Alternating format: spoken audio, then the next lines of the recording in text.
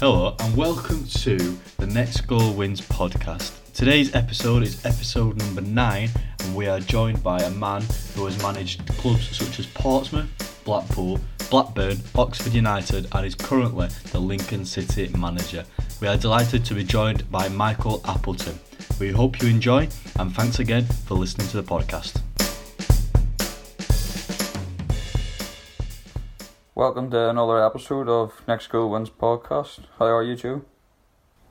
Yeah, I'm very good. Excited about today's guest. He has played over 160 professional games and has managed clubs such as Portsmouth, Blackburn, Blackpool, Oxford United and is currently the Lincoln City manager. Just want to introduce Michael Appleton. How are we, Michael? I'm very well, fellas, yeah, very well. Looking forward to actually getting back on the grass again over the next couple of weeks. Looking forward to a new season. Yeah, I can imagine. So if we go right back to the start, where it all began, you grew up in Salford. What was it like to get the chance to join Manchester United, as in growing up in Salford? Yeah, I mean, it was a great opportunity from someone like myself who, you know, anyone who knows Salford as a place, it's very much a red city. Obviously, Manchester's a big place. Greater Manchester's an even bigger place. But as a Salford lad, there's no doubt about it that you know, Man United was the team that everyone supported, and you know, I was lucky enough to get the opportunity to go there as an apprentice and sign professional forms and, you know, eventually actually, you know, play for them on a couple of occasions. Yeah, so you were like a few of our guests before. You were coached by my granddad Eric Harrison. What was he like as a coach, and how much of an influence did he have on your playing days, and obviously maybe moving into your coaching days? Yeah, he had a massive influence. You know, and there's no doubt about it. Obviously, you know, Eric for a number of years, the amount of players that he produced at the football club, I'll be very surprised if it ever gets surpassed at any clubs up and down the country. And I think that certainly from a playing point of view, he had that, I'll try the best way to describe it, but he had a knack of you wanting to do really well for him. That's the best way I can describe it. I can't actually describe it any other way that... you know, same as Sir Alex, really, where you had that much respect for them. You always wanted to perform and play well and do well, and you know, that's the sort of biggest, you know, that's the biggest compliment I can give him. But I think even from a coaching point of view, I remember. I remember something he said one day, and I've used it, and I've done a couple of interviews with papers, national papers, etc. over the years, and I always remember this because he always said to me at one point, he said, "Listen, you're going to have a good career as a player." Obviously, he didn't know what was going to happen in terms of the injury, but he said you'll have a good career as a player. He said, but I think you'll have an even better career as a coach because you listen. He said, when I speak, you give me eye contact. You know, I know you're taking the information in. And he said, I genuinely think you will go into the coaching side of it. So that stuck with me massively. Certainly through my time when I was getting injured, and I'm thinking to myself, you know, what do I do next? Yeah. So did you sort of take bits out of what he did in his training sessions? Have you taken them into stuff that you do nowadays? Yeah, definitely. And interestingly, I had a conversation with Paul McGuinness probably about a month or so ago. Obviously, you'll know from his time at United, the amount of time that he spent there as a coach and education welfare officer. But we were talking about how Eric used to, even when we were doing 11v11s, he'd sort of like create scenarios where you almost taught yourself at times, and he was clever enough. You didn't realise, you didn't think you were. But he'd create a scenario where, right, okay, we're going to play for the next 20 minutes. There's 70 minutes on the clock. There's 20 minutes to go. This side's 2-0 down. This side's 2-0 up. How are you going to approach the game?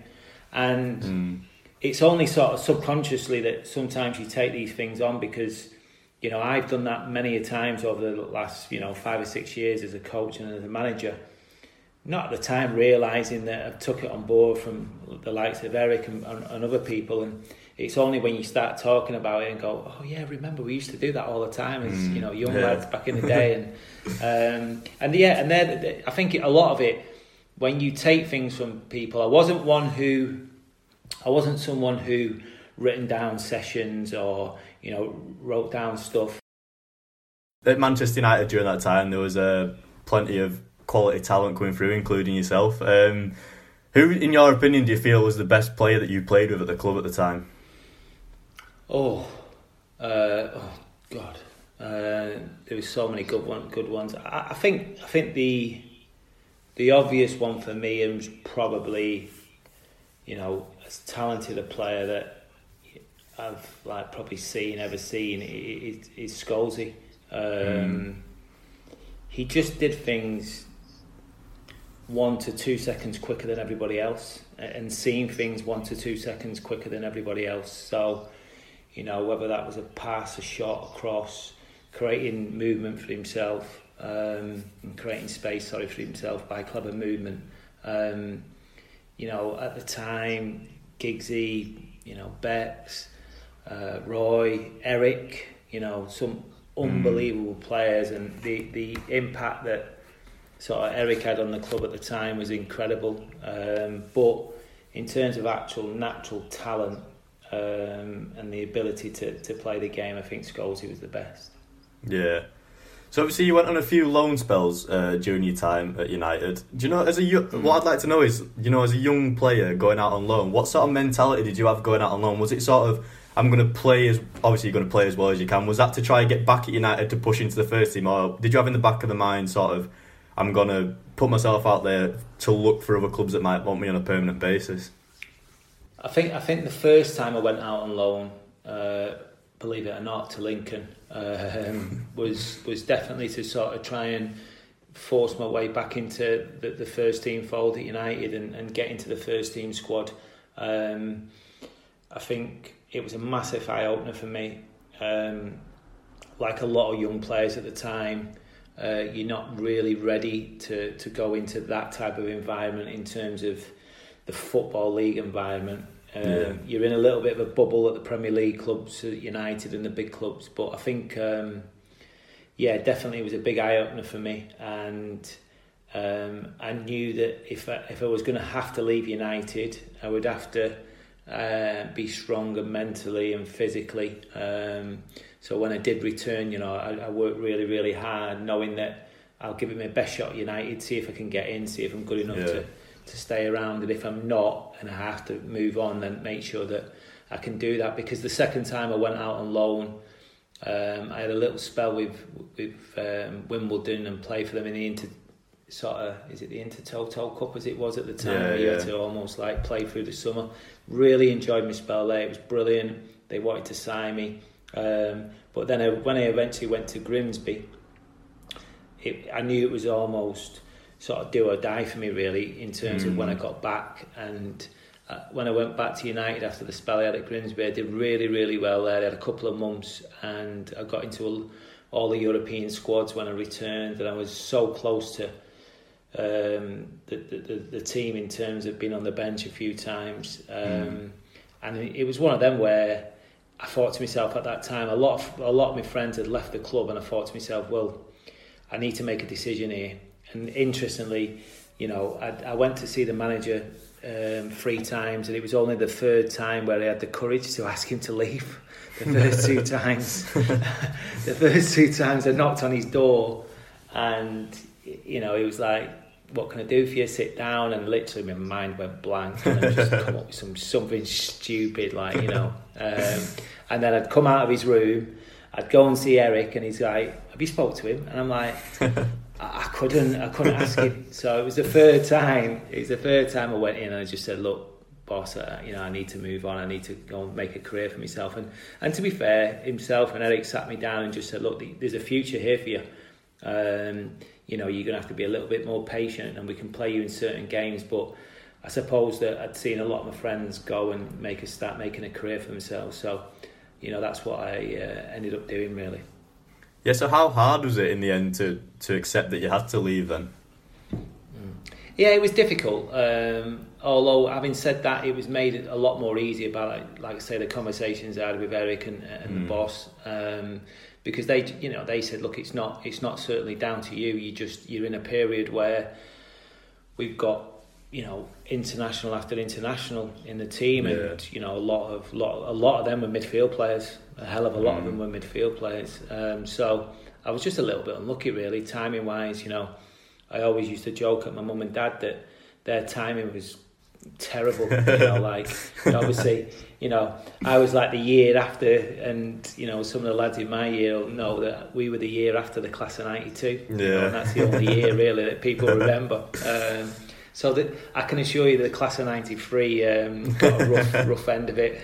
But no, it was one of them where I was 21 at the time, and for as difficult as it was, being a massive Man United fan and from Salford, and my family obviously proud that I had the opportunity to play there, I knew that the time was right, and at the time Preston sort of come about, and Colin Murdoch and John Macken had already left, so for me to go to Preston was a little bit of an easier decision.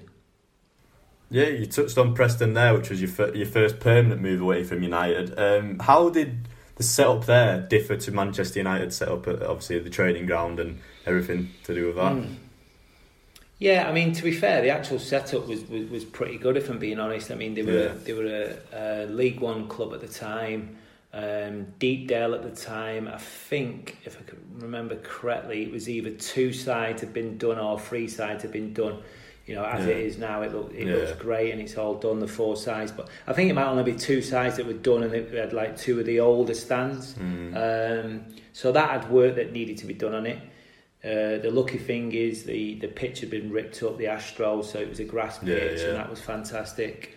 But the training ground, they never owned the training ground at the time. That was owned by BAE.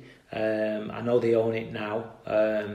But it was sufficient. It was fine. It was like, there was changing rooms, there was a canteen area, there was a downtime area. So it was one of them where, for what we wanted and what we needed, it was good. And obviously it was around the time, it was Gary Peters who took us there, but David Moyes was the assistant. And obviously when Gary lost his job after about 6 months of us being at the club, David took over, and that's when things started to accelerate. So you achieved promotion with Preston in 2000. You've experienced it both as a manager and as a player. How do the experiences differ getting promotion? I think it's 10 times more satisfying as a manager. And I mean that with great respect to all the players out there who've been successful and who I've played with. But as players, as an ex-player, and now I can speak about players, when you're a player, you're very selfish. Yeah, it's all, you've got, and you have to be, to be fair, to a degree, because I'd like to think I was as good as a teammate as anybody in terms of wanting to win and be part of the team. But ultimately, you had to make sure that you did your job and did your job to the best of your ability. And once you left that training ground, you didn't have to worry or think about anyone else other than making sure that you're in good condition, you're mentally in a good place, and you're ready for the next game. And that was it. Whereas a manager, not only are you looking after and got to be aware of what 20, 25 players are up to and whether they're in a good frame of mind and whether they're physically fit, you've probably got another 10, 15, 20, 50, depending on the size of the club you're at, staff members as well. So to go through a season as a manager, and even as assistant manager and coach, but slightly less scale, to play 46 games and come out, as a victor, getting promotion, it's a fantastic feeling. And I've had some really, really good sort of feelings, in terms of my management career, in terms of cup runs and promotions, and I've had some horrendous ones as well, with a couple of defeats at Wembley in finals, which was hard to take. Yeah, I can imagine. So after Preston, you moved to West Brom, which is where, unfortunately, your career got cut short. Do you remember the point at which you knew that you had to call it time on your career? I do, yeah. That was a dark one. I remember playing I played in a reserve team game at Newcastle, and it was at Newcastle Falcons at the time, the rugby union stadium, and for some reason I was going into Preston that weekend, because it was a Friday night and we had the weekend off, and I got a member of staff to drive my car to Newcastle. I got up with the players on the bus, with the young players and stuff, and I remember playing in the game, and probably about 20 minutes in or so I was thinking to myself, it doesn't feel good, this, I've been doing rehab for 2 years, I've had 3 operations, it doesn't feel great, this at all. And then they had young players skipping past me and going round me, and that was my biggest strength, being out possession. I was, that was my biggest strength, winning the ball back, screening the defenders.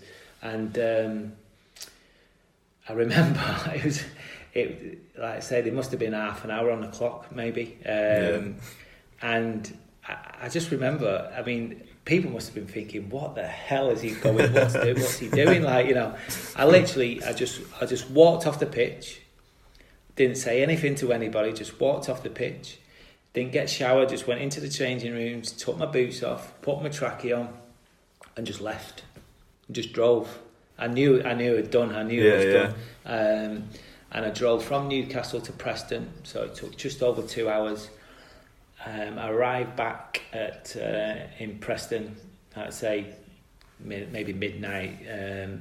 Ended up falling out of the car, because I've been in the car for that long, and my knee had stiffened right up, and fell out of the car, and I'm thinking, bloody hell, what's this all about? But and I knew that was the time. And I went to see the surgeon on I think it was a Tuesday or the Wednesday, and that's when he said, look, Michael, he said, you can't put your knee through any more of this. He said, unfortunately, my advice would be to concentrate on, things outside of football. So yeah, it was difficult. It was a difficult moment.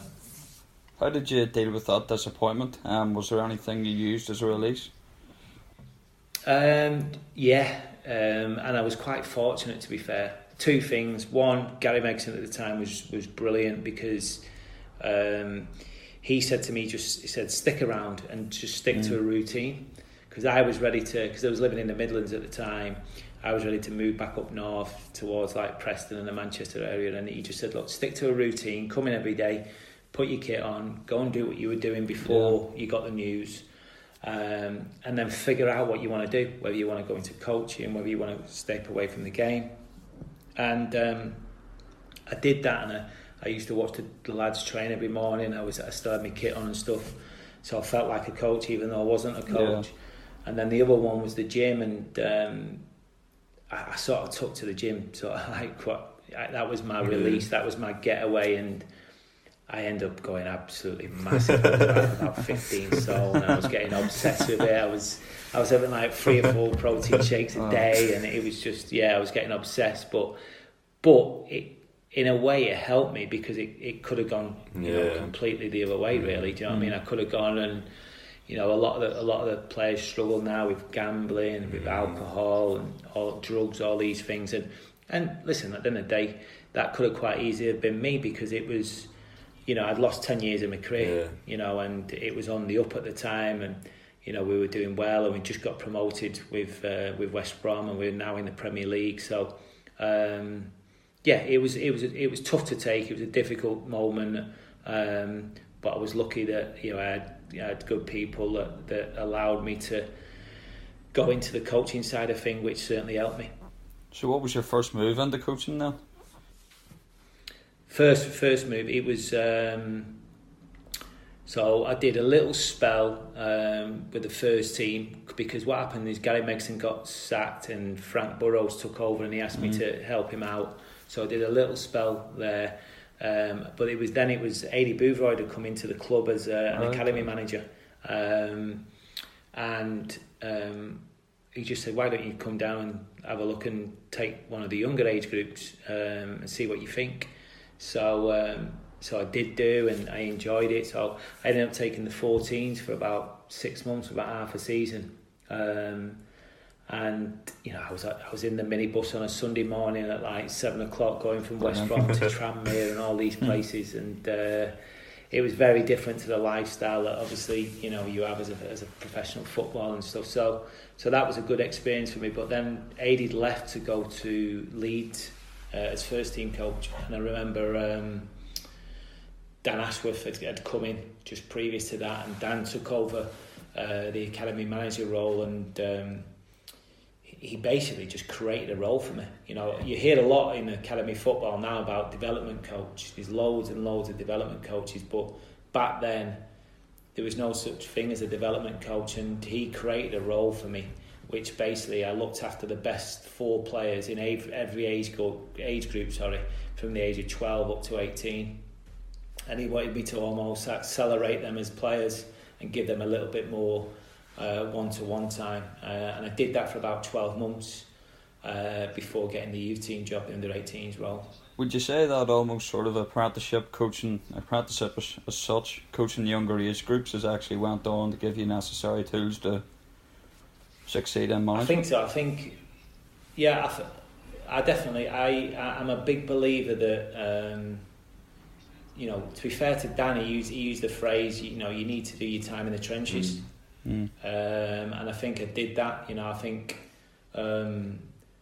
I think all them experiences, daft it sound, of like getting up early on a Sunday morning and having to not just be the coach, be the dad, be the everything, the guardian to these players, and I think they helped me. I think when I went in to do the youth team, the good thing about being a youth team coach or reserve team coach is you can use lots of ideas and make loads of mistakes, and it's not a big deal because it's not 3 points on the line, and you can get away with it, and you can try things in training, and you don't get judged as much because the players don't see through it as much as what they would do at first team level. So I think that definitely helped me in some of the darker moments I've had as a coach and a manager, and helped me to sort of put things in perspective.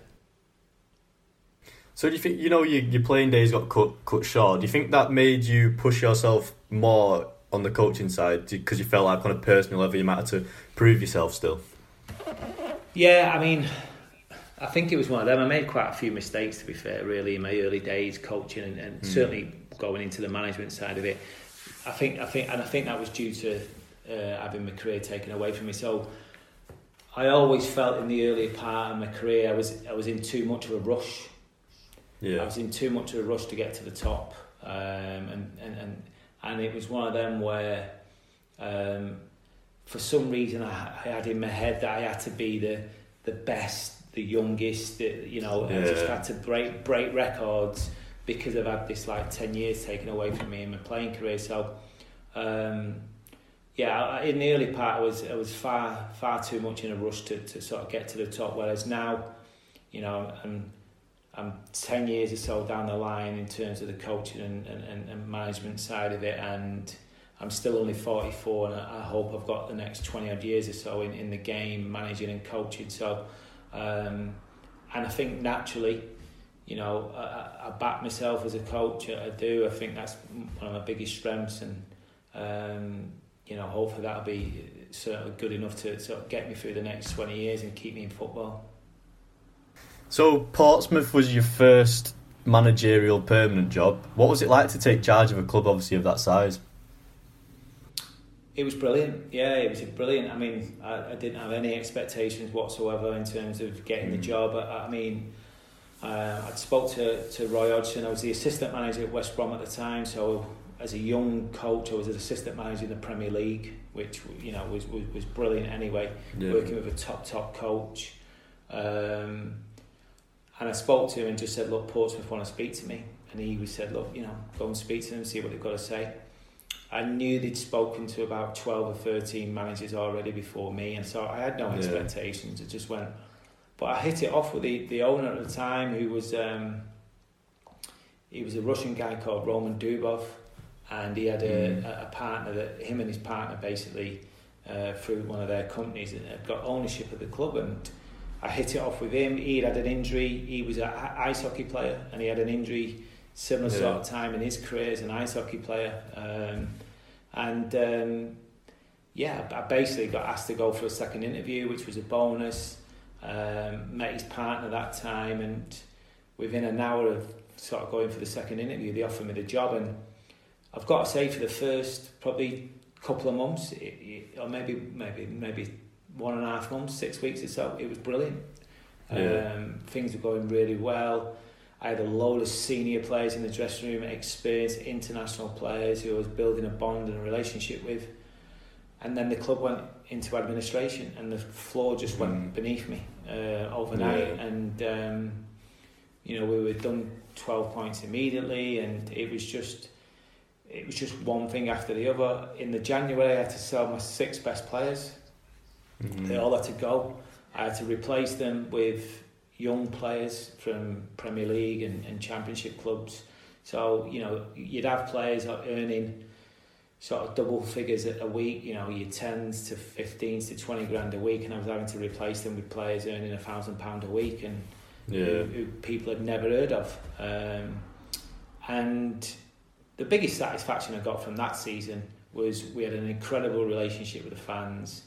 There was a real togetherness, as a club and as a unity. There was so many things that happened in that time that would make your eyes water, where one day we turned up and the kit man, big Kev, said to me, he said, "Oh, we can't train today." So I said, what are you on about? He said, "Well, we've got no equipment, there's no football, there's no..." I said, "What are you on about? We've got a container full, I get him out of the container every single..." He said, "Yeah, that's the problem." He said, "The people who own the container have been in overnight and changed the locks." Because obviously we were in administration and bills couldn't be paid. So we would clearly hire it, so things like that. And we couldn't pay for bills when people got injured, so we couldn't have scans. We couldn't pay for... the club were paying obviously food at the time, so we were then having to get all the staff and the players together and make it, get a company who would come in and cook for us, and it was incredible, some of the things that we had to do. The players were on a pay cut of 20%. The administrators are saying to me, "Look, the club's going to go under if we don't find money from somewhere." So I managed to convince the players to take an extra 5% cut, which would allow us to keep staff on and allow us to keep the club running for another 6 months till the end of the season. They were things that were a massive education in themselves. So for us to only get relegated on the second to last game of the season with all that, the 12 points and everything, it won't be seen as an achievement in the record books. It'll be seen as Portsmouth went down and they got deducted points. But for me, for us to take it as far as we did, was a really, really incredible achievement. So, did you find, in a way, did it help bring the team together? Obviously, because you're all kind of like chipping in, fighting together, one battle, joining as a big team rather than, some players might have just been thinking about the next move. Did it bring you closer together in the end? I think it did. Especially initially. But what happened was obviously 6 lads left in January, which was difficult. So you're having to bring new players in and bed them in. And what was happening all the time is that because some of the lads who were still left were on big salaries, I was always under pressure from the administrators saying that, they need to take deferrals or they need to take cuts. And they wanted me to have the conversations with them rather than themselves. So I felt like a negotiator. I was almost felt as if I was doing their job for them. So for as much as it brought us together, there was always something every single day that was trying to rip that apart and tear that apart, because you'd have one player saying, "Well, they've rang my agent and they're telling me that I'm not going to get paid next month," so it was a difficult scenario. But there's no doubt about it that the more adversity that you do have as a club, it can work in your favour in terms of bringing you together. Yep. You then moved on to Blackpool. What was your experience like managing there? Good club. I just made a poor choice, and what I mean by that is, don't mean by the club in any way, shape or form. Listen, he's one of them where I'd play for Preston North End, so going there was slightly controversial anyway, because it's like Man U, Man City, Liverpool, and it's like that type of. So it was slightly but the biggest mistake I didn't do my due diligence on the ownership. You know, I think what happened to me at Portsmouth could happen to anybody. So I've got no regrets about that. You know, that can happen to anyone anytime. But the Oystons probably as difficult, or probably the most difficult people I've ever dealt with, especially Carl. You know, I've never come across anyone like him, to be fair, and I hope I never do in football. It was a difficult, and that was probably the reason why I left so early, if I'm being honest. He was just really, really difficult to deal with, and you know, it was one of them where I knew very, very quickly that I wasn't going to be able to work with him. So when the opportunity to come to go to Blackburn, I jumped at it. But having said that, like I say, the staff that I worked with at Blackpool were great. The actual players, you know, I only had 12 or so games there as a manager, but they give me everything. We had a good group. We were playing on an absolute cabbage patch of a pitch. It was like, I don't know if you remember the time, it was horrendous. You know, every manager that played there come in the office afterwards and just spent 20 minutes complaining about the pitch, and I'm having to apologise every time. But so I mean, it was a good club, and I enjoy working with the people there, other than obviously, you know, Carl and the owners. Yeah, so you touched on it there. How important is it for you and obviously other managers to have a close relationship with the board and the director at a club? I think it is. I think it's really important, and again, that's why that spell I had in management between like Portsmouth, Blackpool, and Blackburn, I think that's why it was a big eye opener for me and a big education for me. Where when I left Blackpool, obviously I jumped at the chance of leaving the club because I couldn't, you know, have a relationship with the people that were running it. And then obviously I've gone to another club where the owners are thousands of miles away in India. And I just didn't get a chance to sort of build up any rapport and any relationship with them because I wasn't there long enough. It was a dressing room that was full of experienced players, and the remit when I first met them was to reduce the wage bill and bring the average age of the squad right down and be competitive in the Championship. So it was first season stay in there, second season establish ourselves in the Championship, and then obviously after that kick on. And we reduced the wage bill in January by about 4 million in literally a month. And then obviously we would have had to sort of probably double that again come the end of the season, which we were confident of doing. And I ended up losing my job. It's the only time in sort of management I've been sacked, and I think people forget that. You know, I got headhunted from Portsmouth, I got headhunted from Blackpool, and I got headhunted to a degree from Oxford to go to Leicester later on in my career. So Blackburn's the only time I've literally lost my job, and the way I lost it was irritating. It bugged me at the time, and I was quite angry because I got sacked by a letter on my desk by the head of football at the time that I was there for 2.5 months, and to this day I've never met him. Yeah. So you go and figure that one out. Yeah. You know, you're getting sat by someone who leaves a letter and hasn't even got the bottle to face you and look you in the eye. And to this day now, from then, I've still to this day never met the guy. So it's crazy.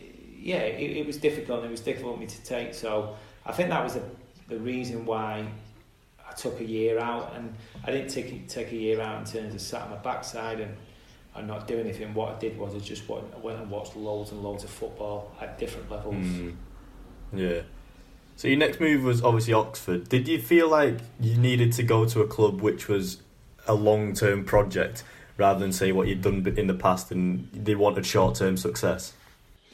100%, absolutely, definitely. And you know, I did so much due diligence on the owner at the time, Darryl Eales. Darryl, I knew, was a massive football fan. He was a big Birmingham City fan. I knew his background in terms of, you know, he was a CEO. at Lloyd's Capital, like hedge fund, all that type of stuff, investment banking. So I knew that I would have to spend my money wisely, and I would have to justify everything I did. But I thought that would be good for me. He made it very, very clear from day one that he see me as the person that was going to take the club to the next level. So I felt comfortable, and I actually lost my first 4 games at Oxford, and then we drew 3. So 7 games in, after being out for just over a year, and the way it ended at Blackburn, it was like 7 games in and not won a game. So it was the first 6 months was pretty tough, but Darryl knew that I'd walked into a dressing room that had a losing mentality, because at Oxford they'd lost 8 of their last 9 games the previous season, and it takes time to sort of spin that and get it round. And the second half of the season and the following 2 seasons, I'd be very surprised. I hope I do, touch wood, but I'd be very surprised if I have that much success at another club within such a short space of time. In terms of promotions, Wembley finals, but probably more importantly, we made the club a ridiculous amount of money on young players being sold to Championship and Premier League clubs. So you touched on it then, how hard is it, for a manager, for you to come into a club and change that mentality that they've already got instilled in them from previous forms? Yeah, so I mentioned obviously about, you sort of spend your way out of that, but we just changed the culture from top to bottom. And it was around about the time I was 2 things. One, I was doing a lot of reading around leadership, because it felt it helped me.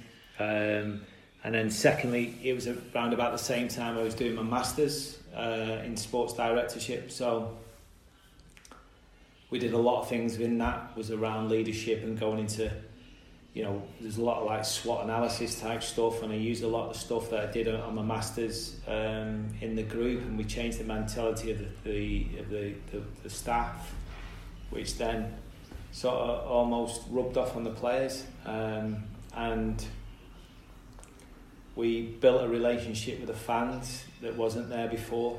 And we more than doubled the average attendance, and I don't think that was just down to style of football and being successful. I think it was the relationship that we built with them, and we went on a couple of pre-season tours, and we did a lot of interaction with the fans, with the players, and very, very quickly that grew and grew. And I think by the time I left, we were averaging like nearly 9,000, which before it was 3,500.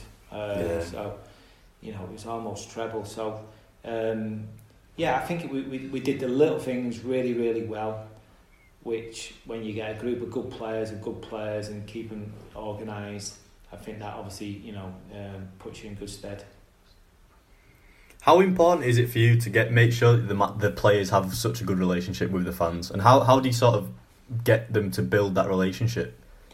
Well, I think first and foremost they have to be aware of the community of the club that they're working for and they're playing for, and I think it's important that when you see players in an afternoon and they've got to go and visit a school or a shop or a shopping mall, these type of stuff, I think it's important that when they go, they're representing the football club, so the way they behave and they act with people is important, because it's like anything in life, innit? If we have a conversation, we get on, the next time mine or your name comes up in a conversation, whatever it may be, it'd be like, if you're humble and respectful, you'd be like, oh, actually, he's a good lad, or he's a good person and stuff, and that builds. And I think that's what we did at Oxford, where all of a sudden it's actually, do you know what, the players are really approachable, they're decent people, they're humble, and they just happen to be footballers,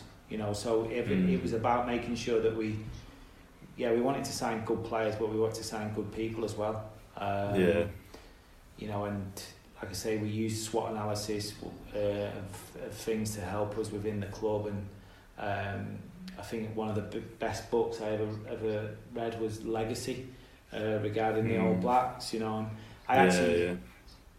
I actually somehow got hold of James Kerr, the author of the book. I got hold of his email address, and I sent him an email just out of the blue. Just thought, why not? Might as well just Yeah, chat to him. And anyway, I sent him an email just saying, look, really appreciate it, enjoyed the book, thought it was fantastic.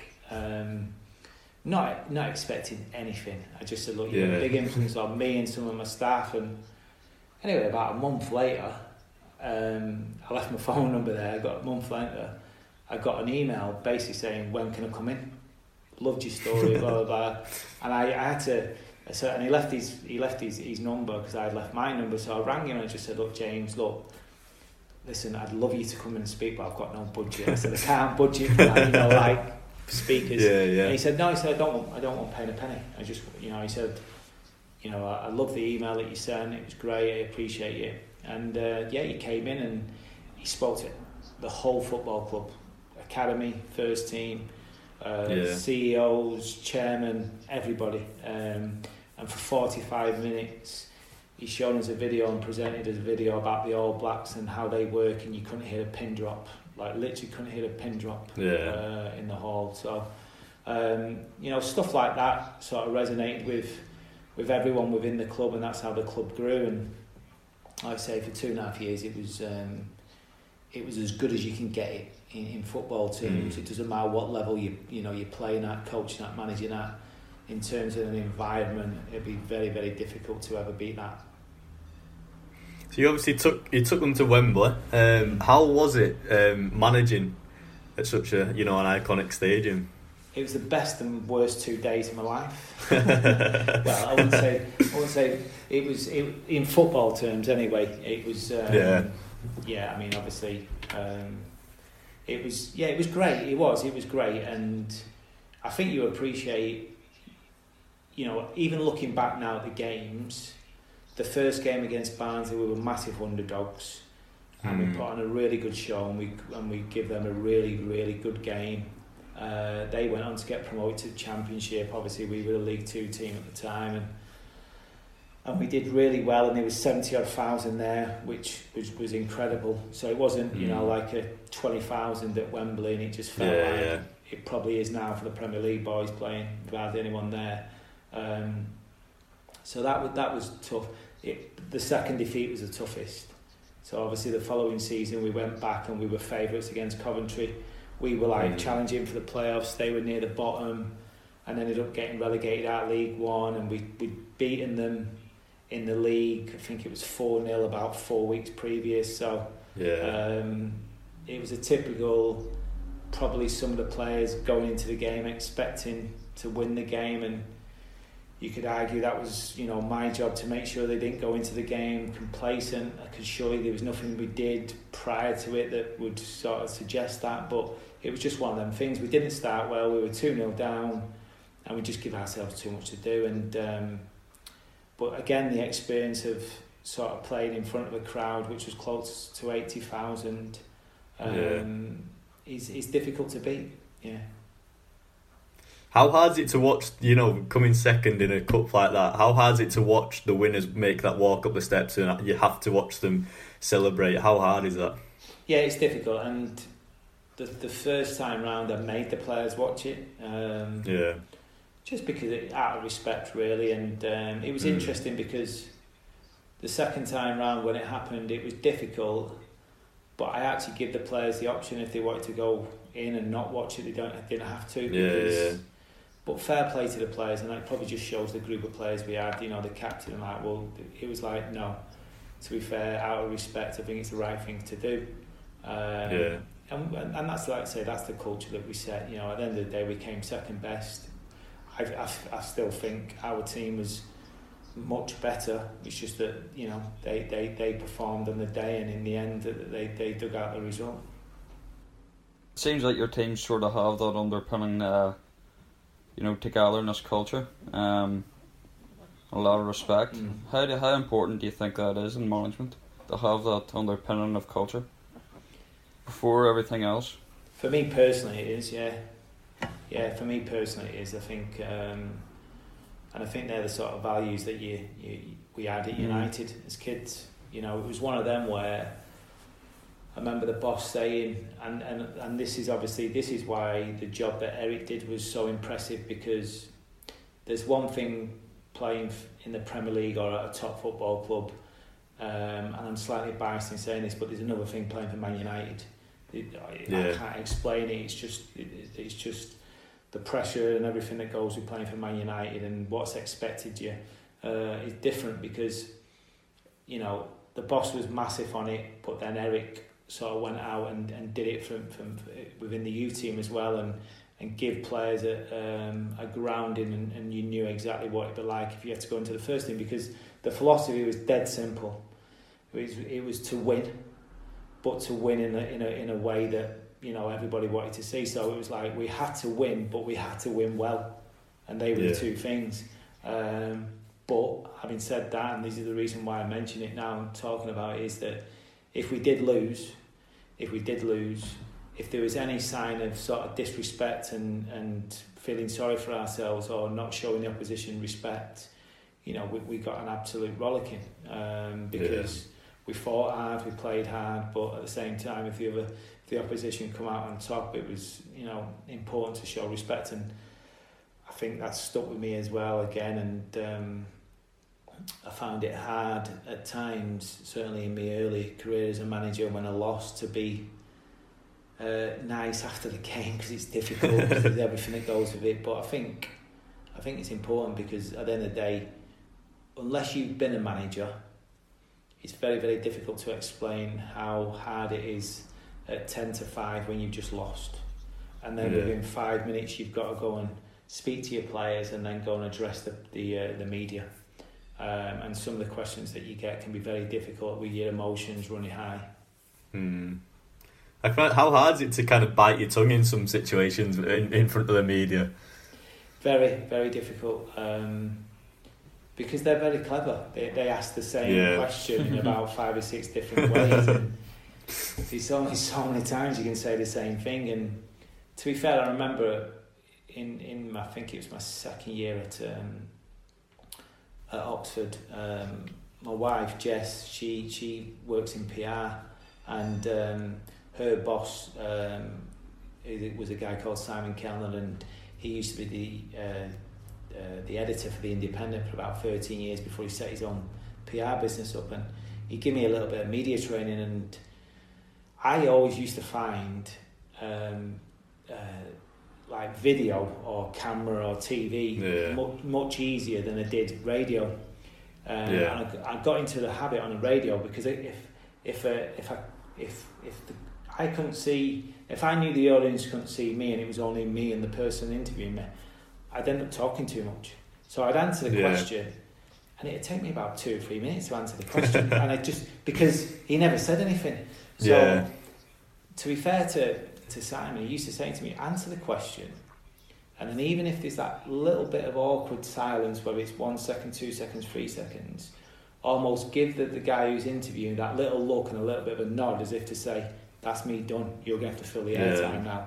You know, and that certainly helped me going forward. It was like, I'd answer the question, and the lad who was interviewing me knew I was getting nothing more, and it wasn't my job to fill the space. At the time, I used to think it was my job to fill the space, and then he made me realise, no, it's the interviewer's job to fill the space. So you left Oxford to go to Leicester under Craig Shakespeare. What was it like, no disrespect to the players at Oxford, to make that jump in calibre of players? Yeah, it was brilliant. Enjoyed it. Absolutely loved it. Obviously, I'd worked in the Premier League before as an assistant manager with Roy Hodgson, so I felt comfortable as a young coach then. I felt even more relaxed and at ease with myself, because I had so much experience by the time I got to Leicester. The fact that I was going in there as the assistant manager as well, there isn't the responsibilities as an assistant as there is as a manager. The fact that I had to go in there and do what I think is my best attributes anyway, is coaching. You know, again, it was music to my ears. It was an opportunity to get back in the Premier League. Hindsight's a wonderful thing, and you think, you know, people maybe say, oh, should you have left Oxford, should you have stayed there? But when the Premier League come calling, it's a difficult place to say no to. You know, it's very difficult. So it was great, you know, working with the likes of Vardy, Mahrez, Maguire, these people. all international players. They just won the Premier League a couple of seasons back. Big club. Great, it was great. And I mean, the only thing obviously was difficult is that I didn't see and didn't expect Craig to lose his job after 8 games. So when he lost his job, in fact, I took a couple of games, which we won the 2 games that I was in charge, and I enjoyed that. Away at Swansea in the Premier League, which was great, and it was our first win for a while. And then we beat Leeds in the League Cup as well. And then I spent all week preparing the team for the Everton game, and then Klopp, come in the day before the game and took all the plaudits. But no, I mean, look, it was one of them where we just seen the game in 2 completely different ways, myself and Claude. So I had, it was one of them. We didn't particularly get on that great, and but it wasn't a major issue. It was just one of them where it was never going to work. It was never going to work. And once the season had finished, I had a feeling what happened would happen. I'm just disappointed how they did it. To do it for like the day before we were due back for pre-season, and I was actually on my honeymoon at the time, believe it or not. Believe that. To receive a call when you're on your honeymoon and you're about to return home, and it was just the way it was done. It left a little bit of a sour taste in my mouth, but I just felt it could have been done earlier. As soon as the season's finished, give me an opportunity to go and find work elsewhere if that's what they wanted. Yeah, obviously on a personal level, being a Halifax Town fan, we've got the claim to fame that we made Jamie Vardy. What was he like on a day-to-day in training? Do you know what, Vard? I found him great. He I think it'll surprise people how intelligent he is. Football intelligence, very intelligent. I mean, I did a lot of the pre-match and post-match analysis meetings because Claude's struggled with the language barrier. So I did a lot of the preparation going into the games about the opposition, and Vard was one of them where he knew everything about the opposition. So he probably comes across as a bit of a Jack the Lad and someone who's always the loudest voice, which a lot of the time he is. Don't get me wrong, he's a joyful character. But he takes his football serious, and I don't think people see that side of him and seen enough of that side of him. He knows who he's up against. He knows what the strengths and weaknesses of that player. Even players in other positions. I'd be taking a meeting, and he'd be going, "Happy, one thing. What about such and such?" And I'd have to say, "That's the next slide. Just can't wait. It's coming. But I loved it because I could have a conversation with him and have a bit of banter with him, and I knew that he really cared about his football. So it was brilliant. It was great. I mean, Riyadh was probably, other than obviously the lads I spoke about at United, he was as talented as player of coach. Obviously I played with the lads at United, your Giggsys, your Scholes, all these. So, but I never coached them. I only played with them. But in terms of actually coaching, Riyadh was probably as talented as a player I've ever coached. Oh yeah, you can see that when he plays. He's that left foot is pretty lethal. So you left Leicester, as you said, and now you're at Lincoln City. How's your time been there so far? Do you know what? It's been good. I mean, it's been obviously a bit crazy and a bit disruptive.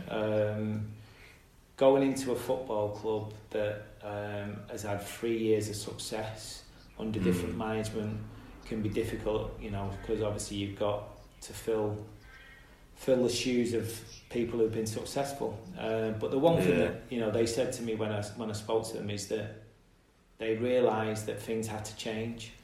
They'd spent a lot of money getting success. Coming out of the conference and out of League Two.